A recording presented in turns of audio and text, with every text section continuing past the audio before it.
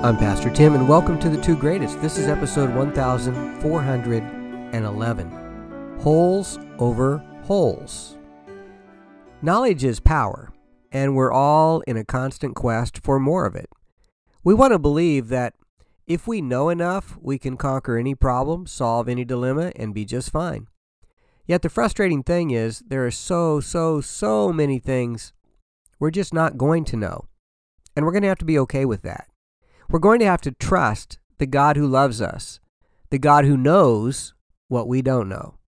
Let's talk about wholes, WHOLES, over wholes, HOLES.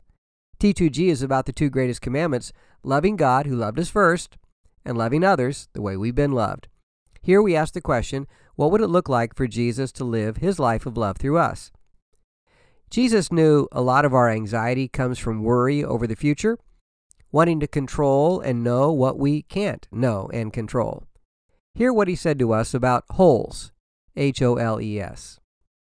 He said, "That is why I tell you not to worry about everyday life, whether you have enough food or drink or enough clothes to wear. Isn't life more than food and your body more than clothing? Look at the birds. They don't plant or harvest or store food in barns, for your heavenly Father feeds them.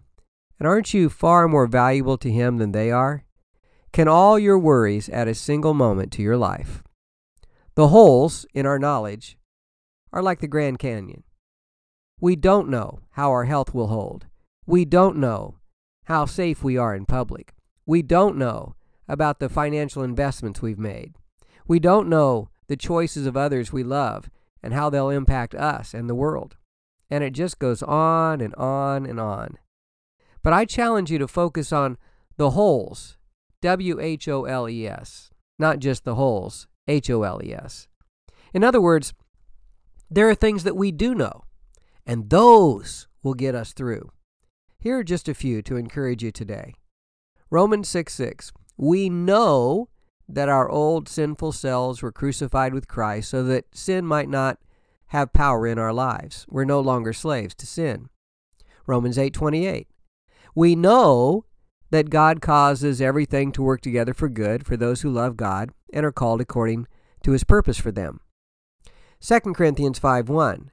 For we know that when this earthly tent we live in is taken down, that is, when we die and leave this earthly body, we will have a house in heaven, an eternal body made for us by God himself and not by human hands. 1 John 5:19. We know that we are children of God, and that the world around us is under the control of the evil one. And one more, 1 John 5:20.